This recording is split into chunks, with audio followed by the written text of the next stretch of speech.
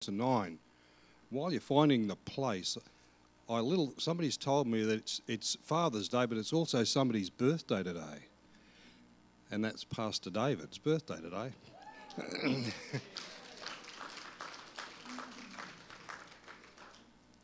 Matthew chapter 15, verse 1. Then some Pharisees and teachers of the law came to Jesus from Jerusalem and asked, "Why do your disciples break the tradition of the elders? They don't wash their hands before they eat." Jesus replied, "Why do you break the command of God for the sake of your tradition? For God said, 'Honour your father and mother,' and anyone who causes their father or mother to be put to death. But you say, if anyone declares that what might have been used to help their father or mother is devoted to God, they are not to honour their father or mother with it. Thus you nullify the word of God for the sake of your tradition. You hypocrites, Isaiah was right when he prophesied about you. These people honour me with their lips, but their hearts are far from me. They worship me in vain. Their teachings are merely human rules." This is the word of the Lord. Good morning, everyone. Happy Father's Day, dads and granddads and uncles and anyone who's played that dadly role in someone's life. I'm going to pray, and then we're going to talk about this commandment. That's the fifth, I guess it's the sixth in our series because we're running backwards, but fifth commandment if you're going from the front like sensible people, to honor our fathers and mothers. So let's pray. Father God, we thank you so much for your word and for our fathers. And we pray now that you open our hearts to what you have to say and open up your word to our hearts. We pray this in the name of your Son, Jesus Christ. Amen.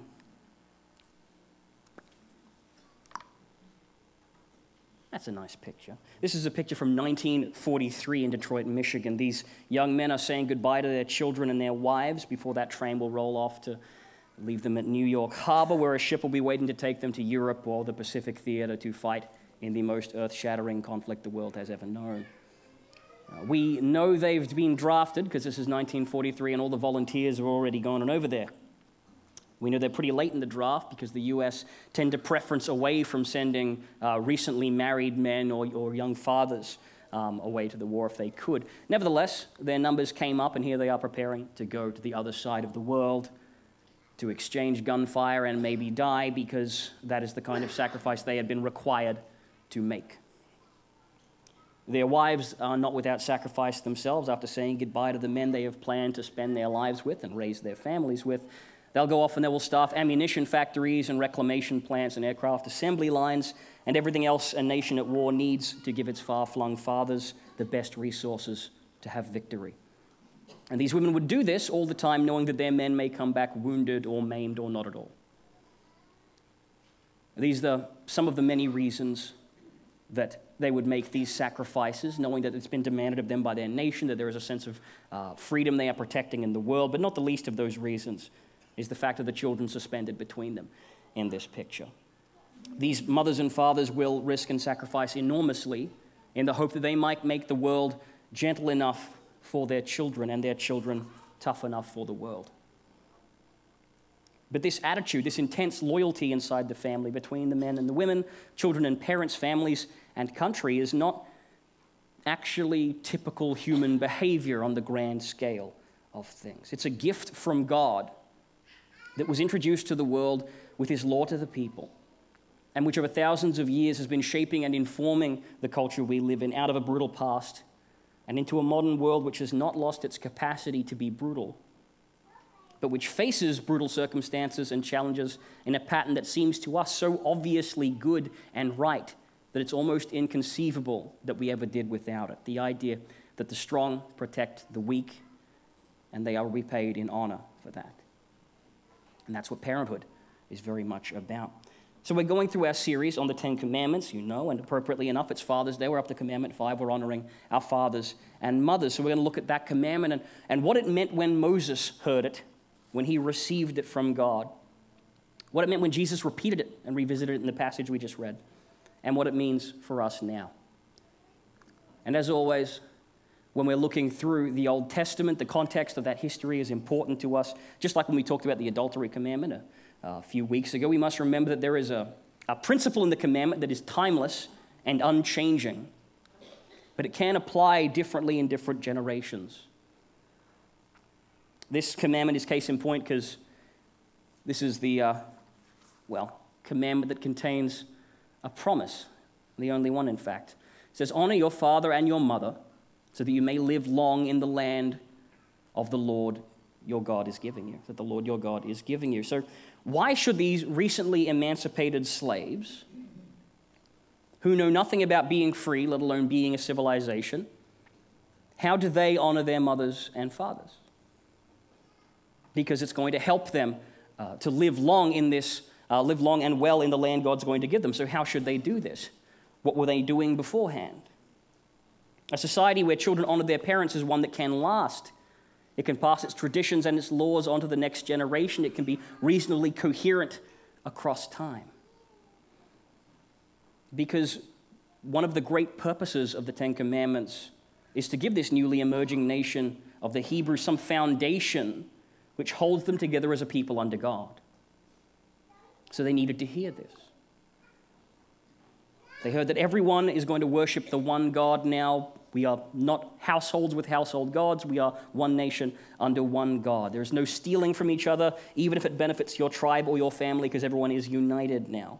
No violating the marriage covenants of others, because if you could get away with that, even if you could get away with that, their marriage should be as sacred and inviolable to you as yours should be to you, because they are part of your nation. You are one people under God. And you can see how all these ideas are not purely about being individually holy and obedient before God. That is absolutely the foremost application of those commandments, but also it's about how a people collectively honors God, how they do it as a culture together. And so what do these commandments, what does this commandment require of us that isn't immediately obvious? Well, this commandment, in the same way those other commandments unify tribes into one nation, this commandment is about unifying generations across time. And that's interesting to me because until I took the time to study this commandment, I thought about it mostly in the way that I think most Christians do. It's an instruction for children to obey their parents because the parents are the ones who are going to teach them about God. It's the kids' church commandment. When you're going through Exodus with little kids, then this is the commandment you hit them with. Because you can ask them, have you ever murdered anyone? You ever built a graven image? You ever coveted anyone's wife? And they will say, no, and no, I'm a pretty good kid. This is going very well. But have you always honored your mother and father? Because I have their phone numbers and I can ask them. But there's a couple of things to remember when we're reading Old Testament law. The first is that God doesn't typically create obvious laws. He usually creates laws that are difficult to follow and they're not the thing that people would normally do right off the bat. Otherwise, they wouldn't need them. And if God had to prescribe to everyone what they should do that they already knew to do, then the book would never end. And it's kind of obvious that little children should obey and honor their parents, because what else are they going to do? What choices do they have? They're tiny and vulnerable. They very quickly figure out that their only source of food and protection is from their parents. They have to do what they're told, at least most of the time. Otherwise, they don't get what they need. They push back against the boundaries you give them, but that's how they learn what those boundaries are. God didn't need to reach down from heaven and inscribe this one into stone. And even if he did for that purpose, children are not going to start behaving just because God told them to. They don't understand who God is and why they should obey him until they listen to their parents enough to learn who he is from them. That's the first thing to remember, that there's usually not much in the way of obvious commandments. And the second thing is that these commandments come first to the adult men of Israel, to the heads of their households. Doesn't mean it only applies to them, of course, but that's where the law kind of starts. That's why you're told not to covet your neighbor's wife, but nothing is mentioned about a neighbor's husband. This is not because wives are freely invited to covet away, but because we're expected to interpret the obvious broader meanings from the first commandment to the heads of the households. And this would suggest that this law is actually primarily about adults honoring their aging parents. Honor your father and mother, because a people that honors their aging fathers and mothers will honor you when you age out of your prime. And that's very important indeed, because our picture of aging characters from Scripture tends to be people like Moses and Noah, who are supernaturally vigorous in the way they do God's work. But what might have been in store for the average Israelite's father and mother at this time? And for which reason God saw fit to command his people on pain of death to honor them? Well, consider these guys. These men belong to a group of people called the Aceh people. Aceh means axe. They are the axe people. They are native people group from South America and what is now Paraguay. Anthropologists love this tribe because they are historically very close to their ancient roots. When the Spanish came in the 15th century, they kind of made these guys retreat to the hills and forest and didn't really chase them much further than that. And they were mostly left alone until the 1970s when they were pacified and driven off that land. And finally it was returned to them about 15 years ago. But they had a Stone Age hunter-gatherer culture that had existed as far back as anyone could tell in their little history there. They existed using flint axes and nomadic living all the way up to the 70s, the 1970s. And so there are Achaeans living today who can be interviewed about what life was like before the modern world absorbed them, living on a hunter-gatherer kind of a subsistence lifestyle. There's lots of stone axes and grave sites and things that historians like to dig up and study and document. And one of the disturbing things about the Aceh people is that they had a particular job for a handful of each tribal group's young men, and this job was to murder their elderly. If those elders lacked, of course, the charity to die in a timely fashion. As the group was traveling, these young men would take their axes, they would creep up behind them, particularly their older women, since an older woman is long past childbearing age, runs out of physical strength before a man does, runs out of usefulness to the tribe before a man does. They would cut them down or bury them alive or otherwise subject their grandmothers and grandfathers to hideous execution before they could become a burden on the tribe. This is horrible, but certainly not unimaginable. And it doesn't exist without historical precedent and corollaries. The Inuit tribes in North America found it harder and harder to warm and feed their aging relatives, so they would leave them out on the ice to freeze. Vikings of Europe and Muslims of the Middle East both have cultures which historically have encouraged aging men to die in battle rather than become old and burdensome. And cultures from around the world have practices like this in their origins. Not universally, but certainly common enough, and common enough to disturb us. Either the tribe deals with its burdensome elderly element, or it obligates that burdensome elderly element to deal with itself. The modern era is not safe from this cultural scourge either. Japan right now is struggling to handle an epidemic of elderly suicides, some who see themselves using their death trying to remain useful, who find themselves deep in debt and hope that if they can successfully defraud their insurance policies, they will contribute something to their children as they go.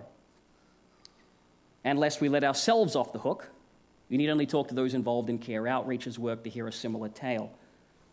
Men in the outback and rural areas are twice as likely to commit suicide as men in city areas, and 2/3 of farmer suicides are older men.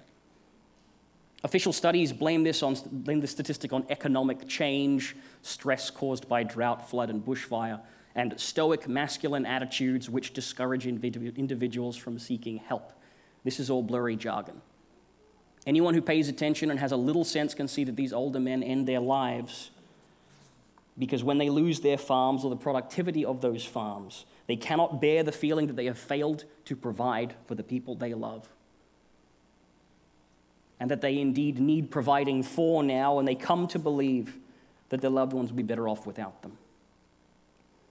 Now, we never spell it out in our culture explicitly, and we don't take up axes to do it ourselves, but like it or not, there is something about our culture which sends the message that if you can't contribute in a meaningful way, you are a bludger, and we are all better off without the bludgers.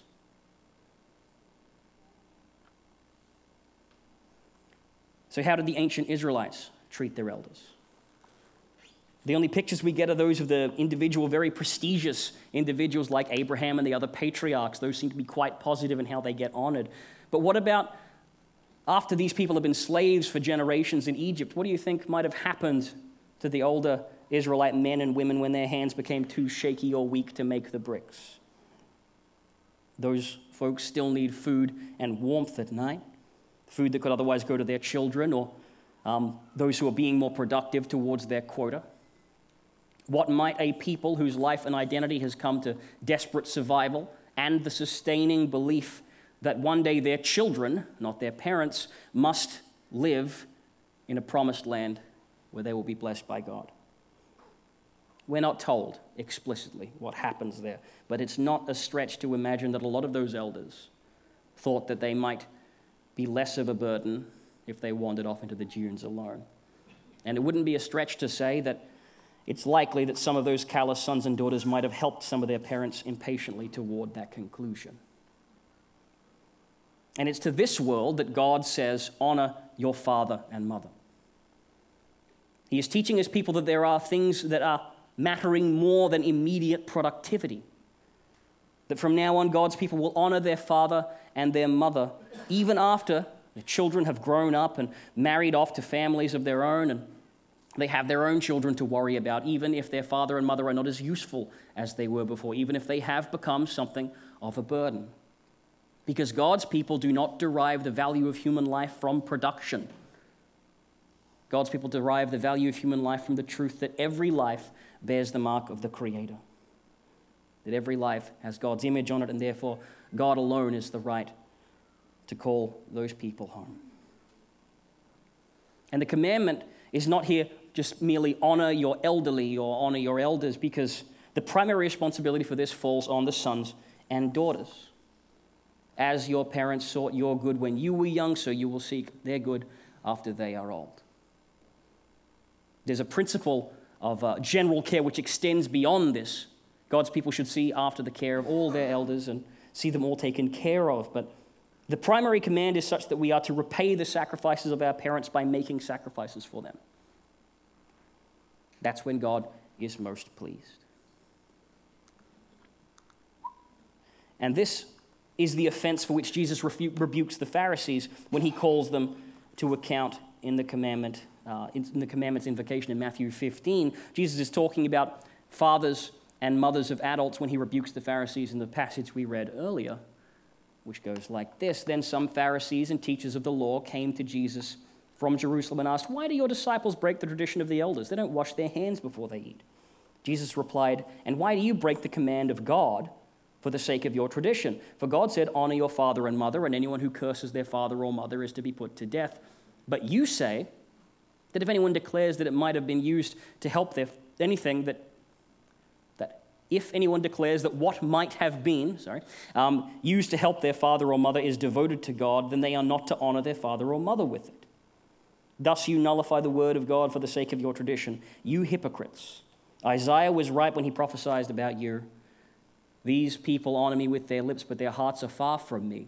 They worship me in vain. Their teachings are merely human rules." You see, God had taken those people who had come from a time where the world was so desperate and savage that the tribes might have regularly been forced to choose between the survival of their parents and the survival of their children.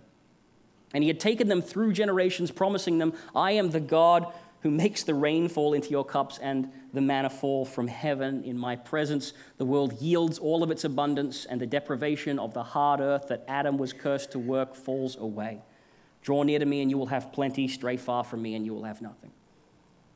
Obey me, and you will never have to make those choices again. Your children will eat from your hand, and in later days, you will eat from theirs."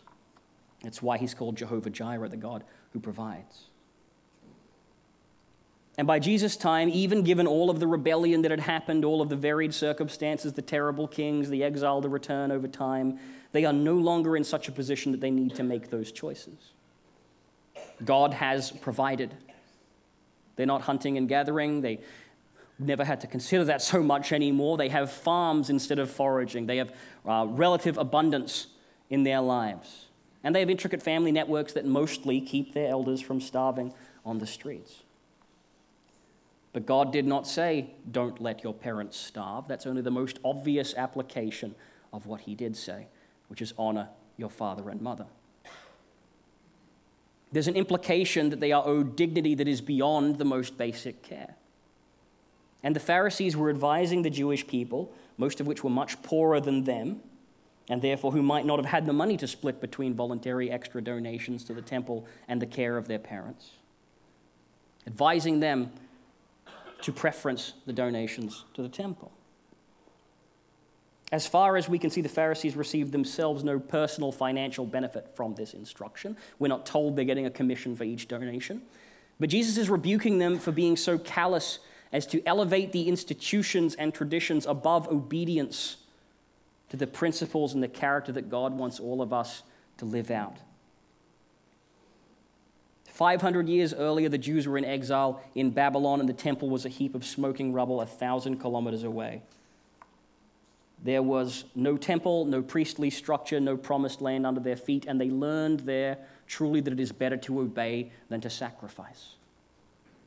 It's better to do what God says we should do than to perform all of the rituals and the cleansings that Moses has taught. They learned that lesson in exile in Babylon, and that's when they developed the synagogue system where they would learn and discuss about God's teachings and how they should live together. And Jewish life stopped being quite so much about cleansing rituals and burnt offerings and became about how you lived in the sight of God and your neighbor. But in the years since they had returned to Israel and rebuilt the temple and rediscovered the law and reinstituted the priesthood and the sacrifices, they had become a nation obsessed with ritual devotion. The temple and the sacrifices were meant to bring people closer to God, but you can't serve God without serving your fellow man. That's why Jesus is the servant king. He showed us that loving God and loving one another are inseparable commandments. But the Pharisees had said, God is more important than any man or woman. Therefore, using your money as an offering to his temple is more important than using it to secure the dignity of your father and mother. But acting in love and in honor towards those in need, especially those who depend on us and who have showed us honor by raising us, is a better offering to God than all the gold in the world.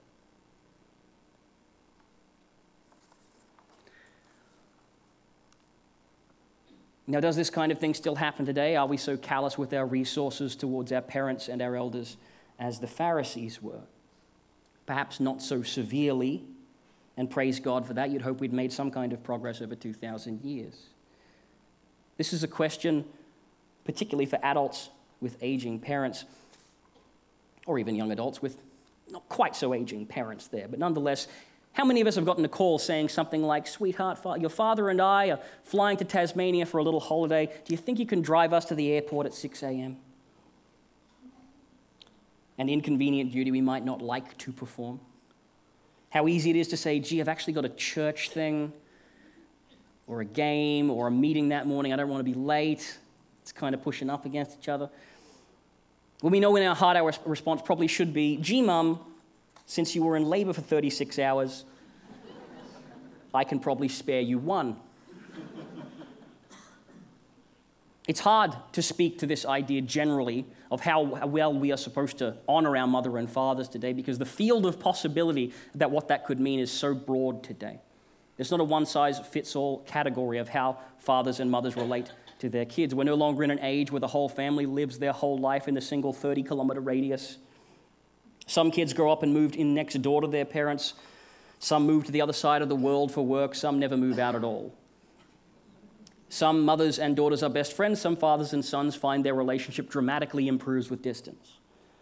Some people have wonderful parents. Some people's parents die long before their time. Some people have extended family or family friends who have filled the role of their mother and father. Some people have parents for whom it is extremely difficult for them to find anything worth honoring. But it is up to us individually to seek out what it means to honor our fathers and mothers today. Because honoring our father and mother is hard to nail down because the relationship dynamics between parents and children is more wildly diverse today than it has ever been. But the idea of honor that was carved into the stone as part of that commandment does not change. And if we understand that well, then we can apply that to our circumstances. The word for honor in the commandment comes from the idea of something that possesses weight. The idea is that something that has weight is something that matters. It's not insubstantial. It doesn't blow away. Something that we have in the English language a little bit. Something that matters might be a heavy topic. Something that doesn't matter might be more lighthearted. We have to appreciate the gravity of a situation. To honor is to treat something as if it possesses importance and value. And that means whatever age we are at, we look to our fathers and our mothers, and more generally with this principle, to those senior to us, those who have provided a parental function in our lives, in our communities, those that served us when we were children and serve us now, and we in turn must figure out how best to serve them. If they are aging or coming to a point in their life where they sometimes require help, this may require us to forego opportunities elsewhere in order to be able to provide that help. If our parents are still youngish, maybe the best thing we can do is get a job while we study and start paying some board to take a little bit of the burden of our living expenses off them. Maybe the best thing we can do is to move out and demonstrate to them they have indeed raised a child who can stand unassisted, which is the secret hope of all parents' hearts. And if they are senior enough to be in a retirement village or a care home, maybe honoring them means that we need to consciously resist the trap of allowing our life to become so busy that we no longer have time for them.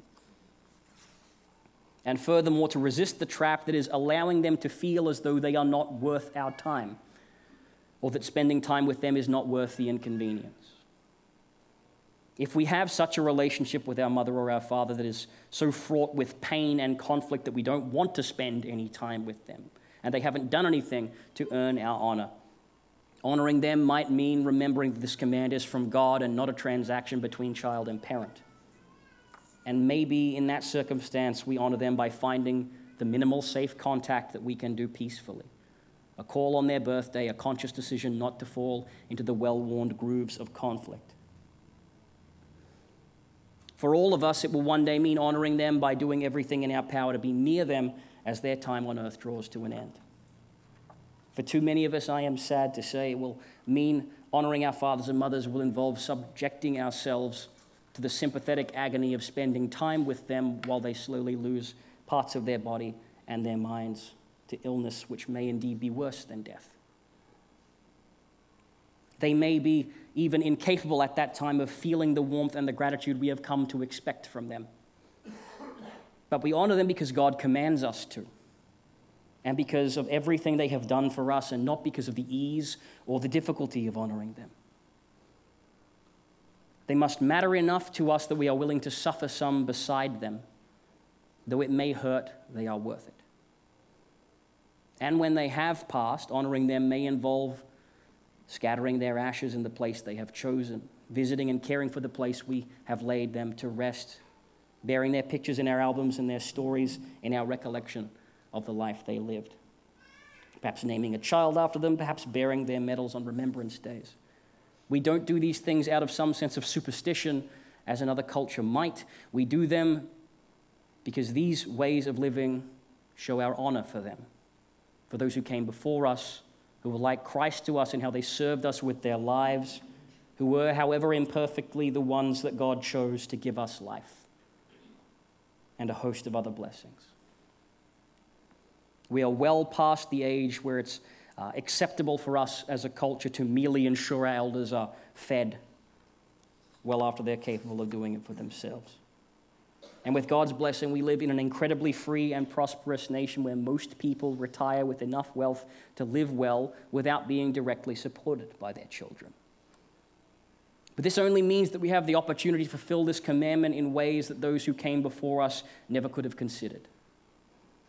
We can look at our lives and our church and see our fathers and our mothers, those who have honored us, treating us as if we mattered, shepherding us towards a life that better pleases God. And we can ask ourselves, how can I best serve the ones who came before me in my family and in my faith? We owe that honor to them, and we owe that living of that kind of life to our God. So let's pray. Father God, we thank you that you are a loving Father, that you provide for us, that you bless us, that you give us a world of abundance and prosperity like no other generation has ever known, and that you so love us, that you would send your Son to serve us, to die for us so that we could be freed from sin and called your children. And we thank you, Lord, for our fathers and for our mothers, those who are ours by blood, for those who have proven themselves just the same through love and care. For those who in half-hour church program sessions or family visits at a time have been to us in little ways what a mother or father should be. And we pray now that you help each of us in our varied situations to know what it means to honor them. Show us the right way to sacrifice some of our time or our wealth for those who have sacrificed so much time and wealth for our benefit. Help us to show them how we value what they are to us and how so much of the best of who we are is because of who they are. Help us to honor those who have given us the highest blessing of teaching us how to follow you, Lord, and those who have given us the humblest of blessings, going without a little so that we could have a little for ourselves. Convict us and inspire us in our lives to recognize the wisdom of our elders, Lord. And convict us and inspire us, Lord, with the honor that we might give to them in return. We ask these things in Jesus' name. Amen.